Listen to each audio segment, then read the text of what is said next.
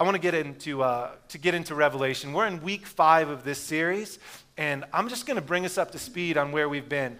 As I was greeting people, someone came up to me and said, I'm really glad we're doing Revelation. That may not be all of your opinion, but they said, I'm really glad we're doing Revelation. He said, I've always my whole life kind of avoided it because it's kind of confusing, and I just like that we're talking about it. And it is confusing. The truth is, most of the aspects of Revelation that are confusing, I've just skipped over because it's like looking through the fog into the future. Remember how I talked about that? Or looking through frosted glass onto the other side. You can see things, but the details aren't very sharp. But Revelation, if it's doing anything, is a end result story about how God will defeat evil. In fact, that's the very type of literature it is. We've talked every week about how Revelation is apocalyptic literature, meaning that it is meant to reveal God's perspective on history in light of its final outcome. Evil is all around us, and Revelation is trying to give us a perspective on evil in light of its final outcome. The book was written to the church to encourage the church, a suffering church, to continue in the pathway of faithfulness and not compromise.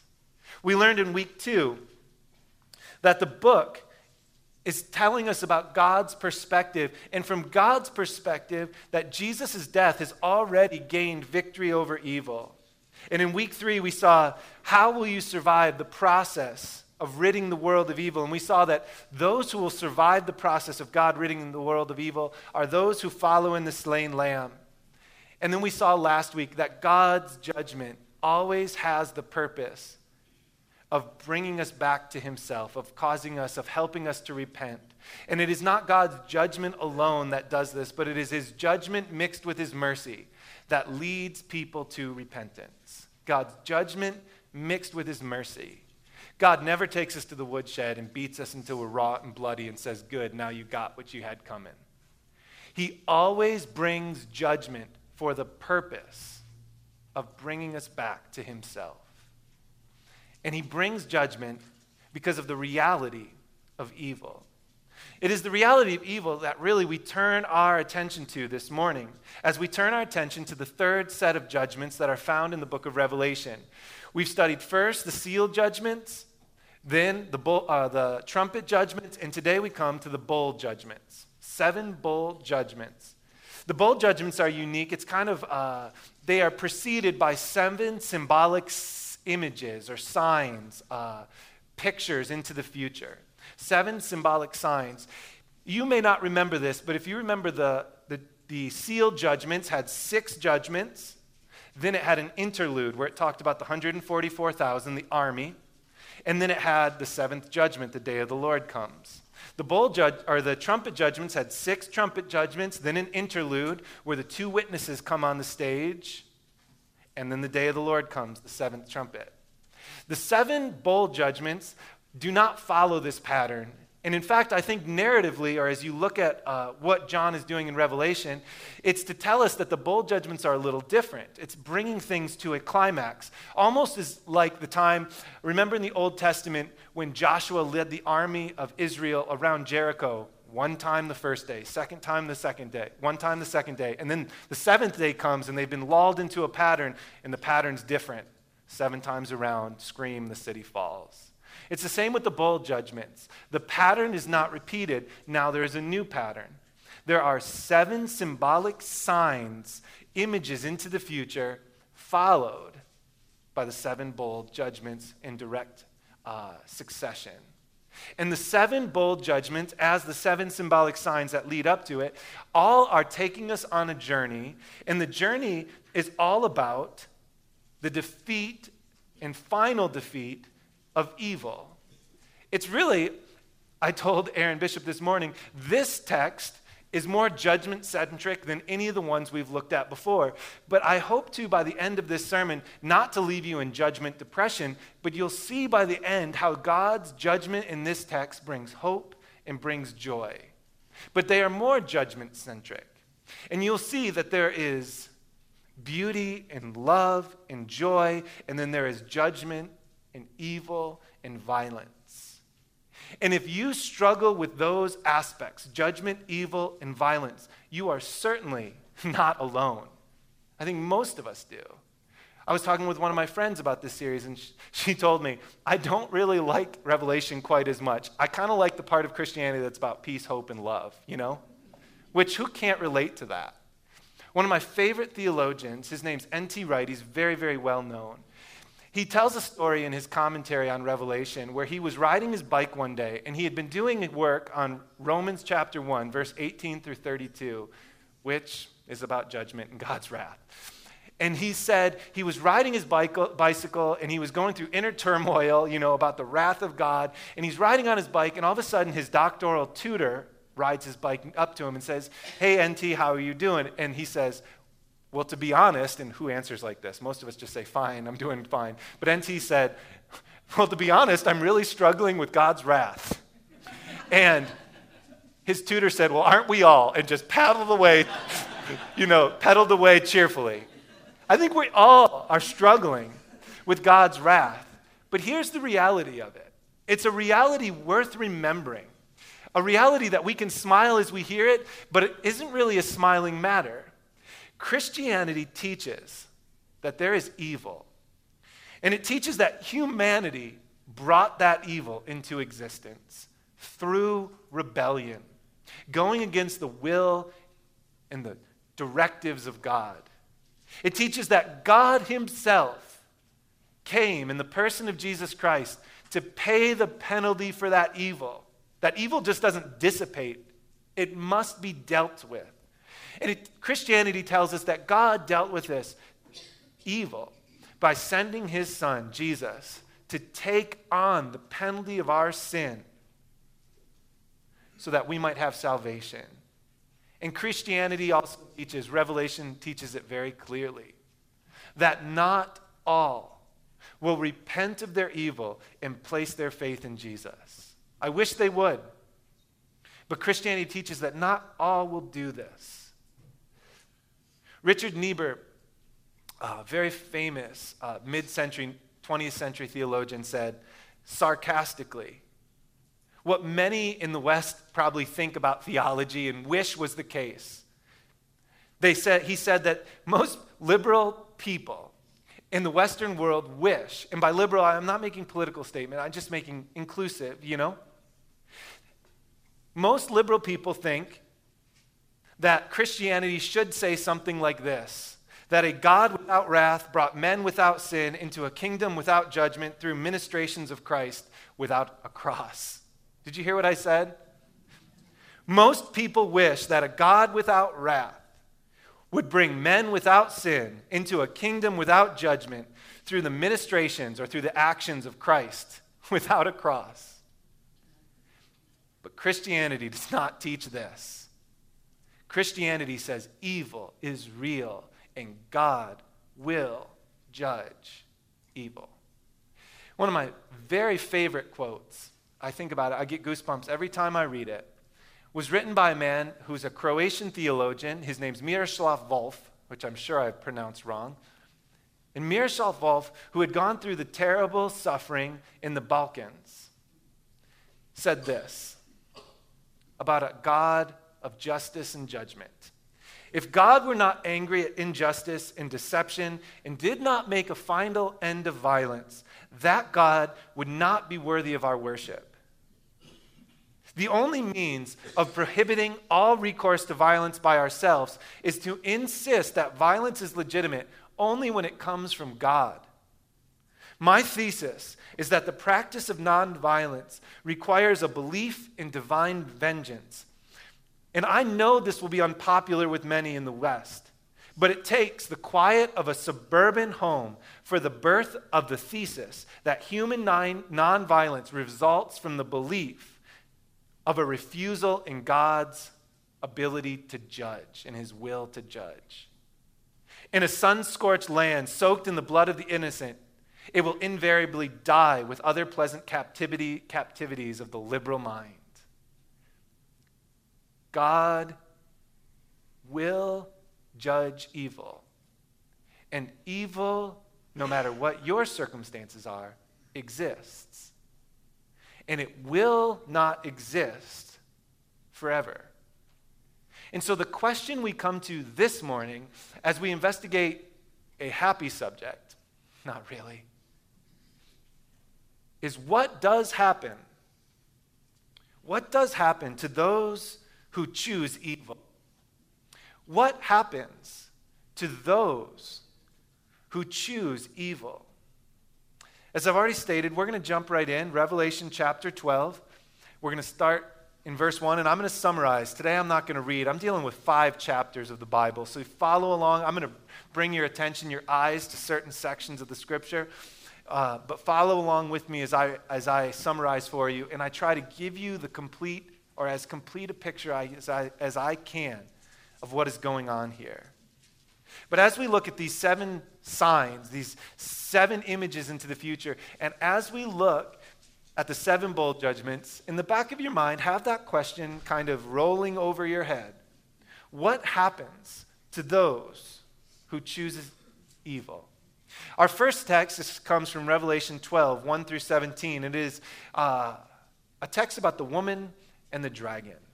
And in Revelation 12, we have introduced something that is something that many of us do not like to think about often, but it is the conflict between dark and evil spiritual forces that are warring for our souls.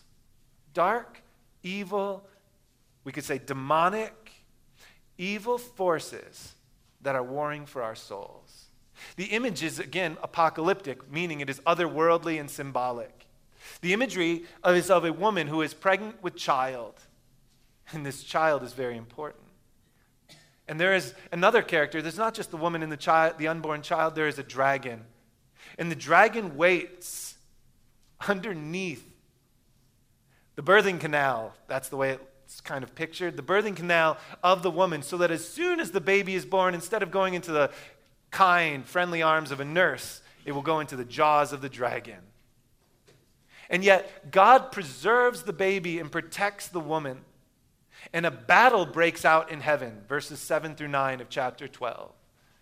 And in this battle, the dragon has a fight against Michael, who is the archangel of God. I always found this fascinating because when the dark spiritual forces are warring against the divine, in this instance, it is not even God that needs to deign to fight the dragon. It is his archangel, Michael, who commands his armies. And in the heavenlies, in a realm that, according to the way that John is picturing it, I believe, in the realm that we don't see, a battle is going on. A battle that, as the text continues, becomes clear, is a war for our own souls. And this battle goes on, but the dragon and his angels, his minions, which aren't yellow, the dragon with his minions is not strong enough to fight Michael, the archangel, without God even coming out onto the battlefield. And the great dragon is hurled down to the earth. And he is angry and he is furious and he causes havoc on earth. And what is the havoc of the dragon? What does it look like on earth? And here's what it looks like. Verse 10. Now the dragon has been hurled down, and the salvation and the power and the kingdom of God and the authority of his Messiah have come. For the accuser of our brothers and sisters, who accuses them before God day and night, has been hurled down, has been defeated. Dark spiritual forces are waging for our soul. And there's lots of ways that we can describe it. And there's lots of ways the scriptures describe it. They describe the dark spiritual forces as liars and deceitful, as those who wait like a hungry lion, prowling, roaring, seeking to devour us. But here, one of the most applicationally easy thing to grab onto. Here, the dark spiritual forces are accusing us day and night before God.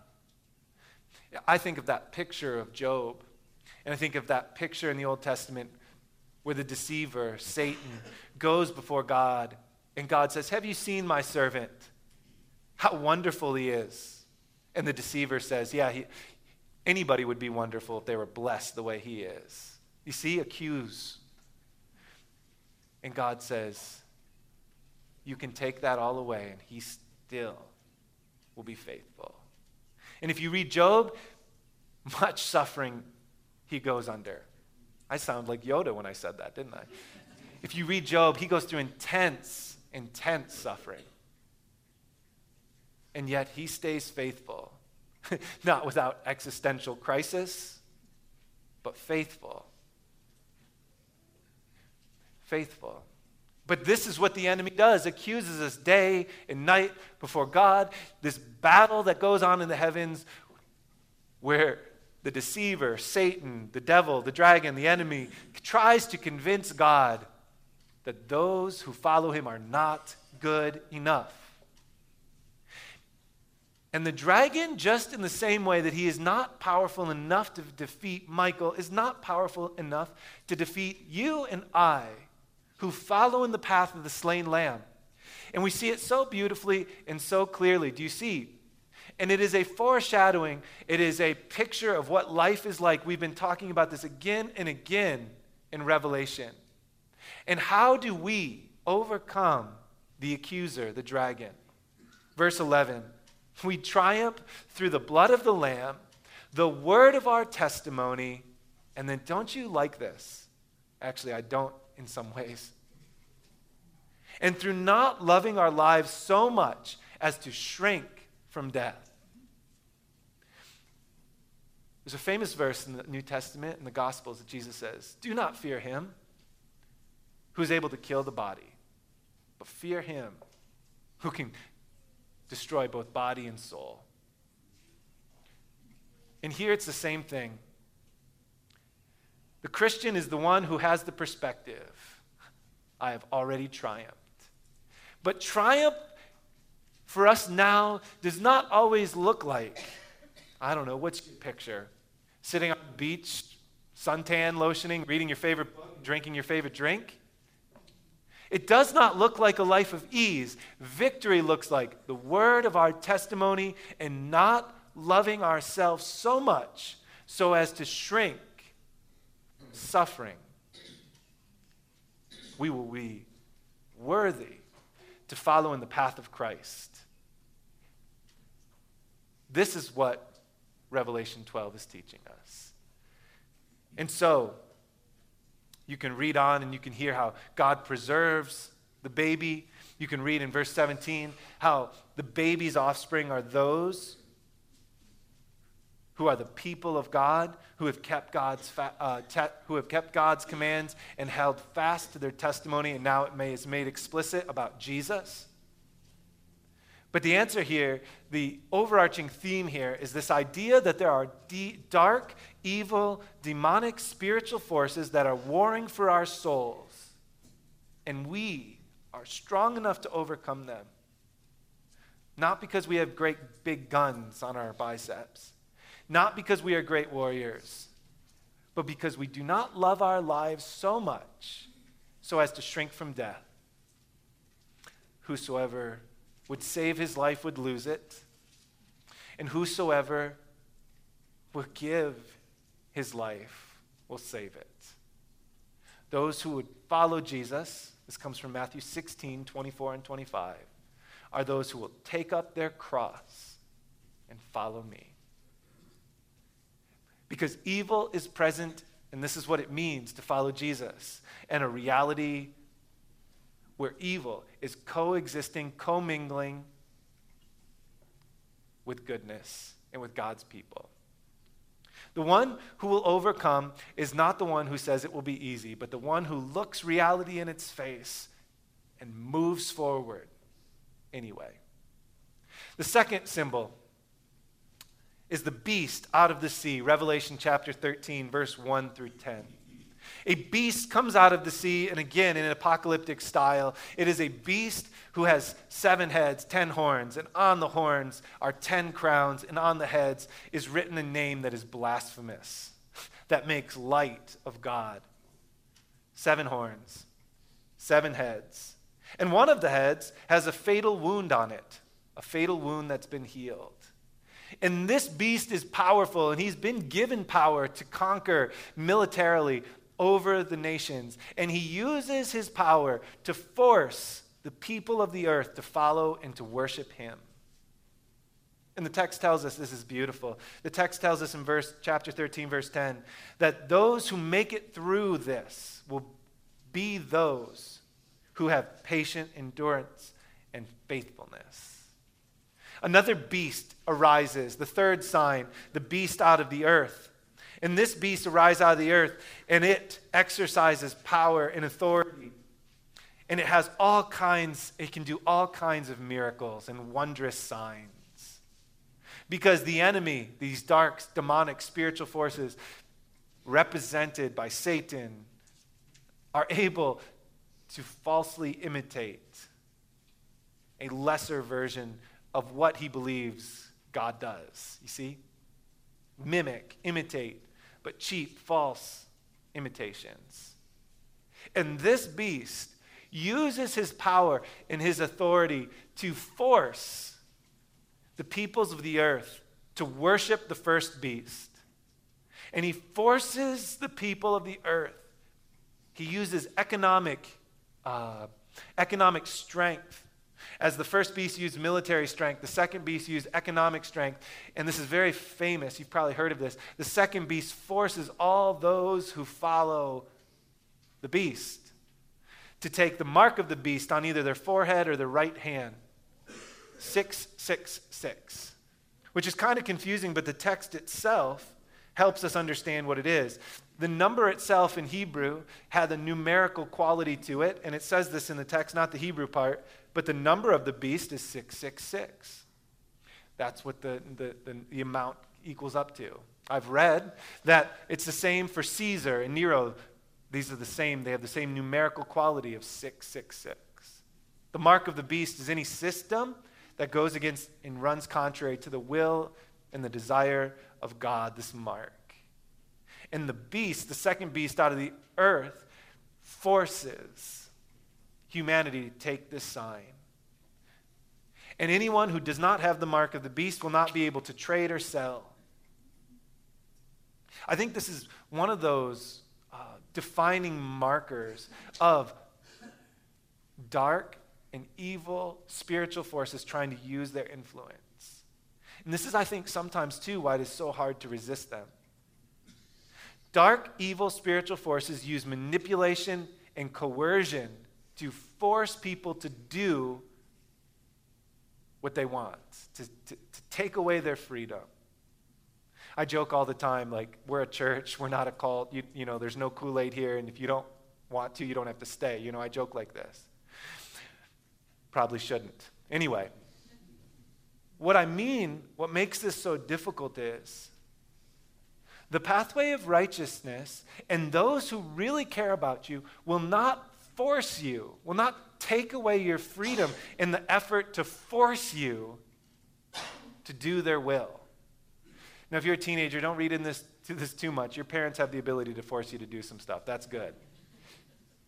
Go on, parents, and force your kids under your roof to obey your rules. I like that. But you notice when you get older, those people and those forces in your life that are trying to coerce you and force you through fear to do things are not your friend. This is one of the marks or the tools of the beast, the enemy, dark, evil, demonic, spiritual forces. These are the first three signs. They focus in and around the dragon, the first beast out of the earth, or the sea, the second beast out of the earth. But now the tone changes, and we are reintroduced to a group of people that we've been introduced to before in Revelation chapter 7, the 144,000. In chapter 14, verse 1 through 5, and this is the fourth image or symbol of the future. The 144,000 now are around the Lamb, and the Lamb is leading them. And it is a great army who are pure. And they are characterized by this in chapter 14, verse 4. They follow the Lamb wherever he goes.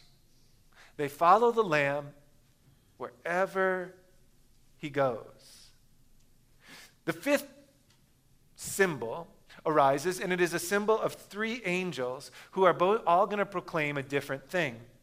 The three angels proclaim this. First, angel number 1, worship God, for judgment is coming. Angel 2, Babylon is fallen. We will look at Babylon in more detail next week. That is the whole point of next week's sermon. And I'm going to try to unpack and help you understand what Babylon symbolizes. But in a nutshell, Babylon symbolizes that same system that runs contrary to God's will. And so Babylon symbolizes the dark and evil spiritual forces in those who worship and follow those forces. And Babylon has now fallen. Judgment is coming. Babylon is fallen. Angel 2. Angel 3. Anyone who follows the beast will suffer its defeat. Those who make it through this time will need patient endurance and will need faithfulness to Jesus. The 6th image, harvesting the earth and trampling the winepress. The image is in Revelation chapter 14 through verse 14 through verse 20. And the image is first of one who rides on a cloud, who looks like the Son of God, or Son of Man. And in the hand of this one who looks like the Son of Man riding the cloud, a common reference to Jesus, he holds a sharp sickle. And first, he uses this sickle symbolically, and he harvests all the grains. And then there's an angel who has a sharp sickle, and he harvests all the grapes. And they're thrown into the winepress and the harvest of God's wrath. And God judges evil. This imagery will be further explained in a couple weeks when we look at the final battle. And I'm going to talk about that in more depth. But if this image bothers you, and it should bother you. Do you see what it says in verse 20? The trampling of the winepress of God's wrath, and the blood flowed from his vengeance and his wrath 200 miles up to the horse's bridle. That should bother you, and we'll talk about that in a couple weeks. But the image here is that judgment on evil is coming, and it will happen. The 7th and final symbol is from Revelation chapter 15, verses 1 through 8. And it is of 7 angels with 7 plagues. Notice that these 7 angels hold 7 plagues, and they are surrounded by all those who follow in the path of the Lamb, those who are the people of God. And they stand, the people of God stand by a sea of glass. And the angels hold plagues in their hand. And the people of the earth begin to celebrate. Because when God's plagues are finished, evil will finally and forever be defeated. I've been thinking about this a lot this week. And I've been thinking about it because I've just felt so heavy from my sermons. You know, like you might feel heavy, but I feel something after my sermons as well. I feel so heavy from my sermons. Revelation is heavy to go through. But I love Revelation chapter 15 because at the impending pouring out of the wrath of God, the people of God are celebrating. This fills them with hope and with joy. Now, why is this? And why is it for us? It reminds me of a psalm. I have you reading it in your small groups this week, but reminds me of a psalm that one of my seminary professors introduced this way. Imagine there's a bank robber. And imagine there's a banker.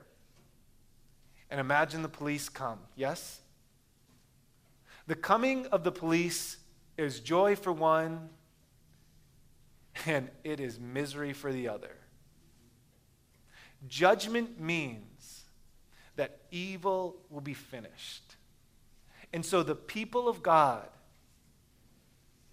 surrounding the sea of glass, which I don't even know what that looks like, are crying out in joy because their prayers have been answered. Remember Revelation 6, 9 through 11, where the martyrs under the altar in heaven cry out, "How long, O Lord? How long, O Lord, until you come and you avenge our blood?"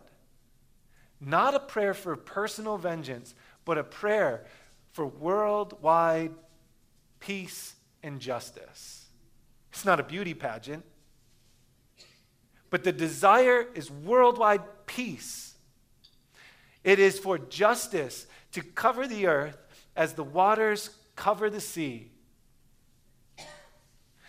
And for anyone who's gone through something that is unjust, whether it is born by people or born by nature, we long for things to be set right. And judgment is not a time that is filled with depression, but it is a time that is meant to be filled with hope and joy. For evil will no longer coexist and commingle in this world with goodness. They will be finally and forever separate. And into that reality, all who are right with the Lamb look towards with joy, and all who are not look with trepidation, just like the banker and the bank robber at the coming of the police. And here they celebrate, for you, God, are coming, and they will get what they have chosen and what they deserve. Now, these 7 signs introduce the 7 bowls. I'm going to blast through these. The bowls should remind us again, similarly to the trumpets, of the Egyptian plagues. The first bowl is poured out, and it soars and boils on the people who do not have the mark of the seal of God on their foreheads. The second bowl of water is poured out, and all the salt water on the earth is turned to blood. The third bowl is poured out, and all the fresh water is turned to blood. And yet, after the third bowl is poured out and the fresh water is turned to blood, the angel of God declares, "You are a just God, and they have killed the saints, and they are getting what they deserve." The fourth bowl is poured out, and the sun gets so hot that fire comes down from heaven, scorching those who have the mark of the beast, who do not follow God, and they still refuse to repent. The fifth bowl is poured out, and the world is plunged into darkness, and still the people of the earth will not repent. And the fifth bowl is poured out, or the sixth bowl is poured out, and the Euphrates River is dried up, so that the kings of the earth may all easily make their way to the plain of Armageddon, where the final battle will take place. And in the seventh bowl, it does. And God's judgment over evil is complete. We'll look at that final day a little more in Revelation 19, a couple weeks from now. But here, the sum total of the 7 signs and the 7 bowl judgments is to teach us one overarching lesson. And it's a lesson born out of answering the question, what happens to those who choose evil? And the answer is this, that those who follow in the path of the beast will suffer its defeat. Those who follow in the path of the beast will suffer its defeat. And here's what I want to say about this. This is probably as close as I get to hellfire and brimstone, because I don't do that. Here's what I want to say about this. That there is coming a day when God will judge this world. And this world is made up of good and evil, and God will separate those realities. And all those who choose God by placing their faith in Jesus will experience physical and eternal existence in a place where God's will is done on earth as it is in heaven. And all those who choose evil and who choose to have nothing to do with God will not be sent to a place that is an eternal torture chamber. But they will be sent to a place where God's will is no more, finally and forever. The physical, eternal reality where they experience existence with no even semblance of the reality of God. And they choose it because they chose to not want anything to do with God. And God, unlike the beast, does not force us to do anything. He does not force us to accept him. He freely and willingly offers himself for our salvation. And everybody needs the gift. And everybody can receive it. And everybody has the opportunity. Revelation, as we move into communion, is trying to teach us this morning through the bold judgments that evil will finally and forever be defeated. And as we move to communion, I want to orient your minds to one of the dominant themes of the communion table, where Jesus, in the upper room the night before he was betrayed, spends some time with his disciples to instruct them in his last words before his crucifixion. And he gives them the bread, symbolically representing his body. He gives them the wine, symbolically representing his blood. And he says, I want you to do this as often as you gather together in remembrance of me until that day when I will celebrate it anew with you in my Father's kingdom. As we take communion this morning, and just before I pray, we do so as the people of God who expectantly wait for God to come again, for God to judge, for God to separate the realities of goodness and evil, so that evil might be relegated to a place where it can no longer hurt the innocent and where God's justice will reign forever. And so think about that as you take the time this morning to come forward and to hold on to the symbolic representations of Christ's broken body and his shed blood. Let me pray for you. Father, we pray that you would open our hearts and minds to see the reality of the beauty of what Christ has done for us on the cross.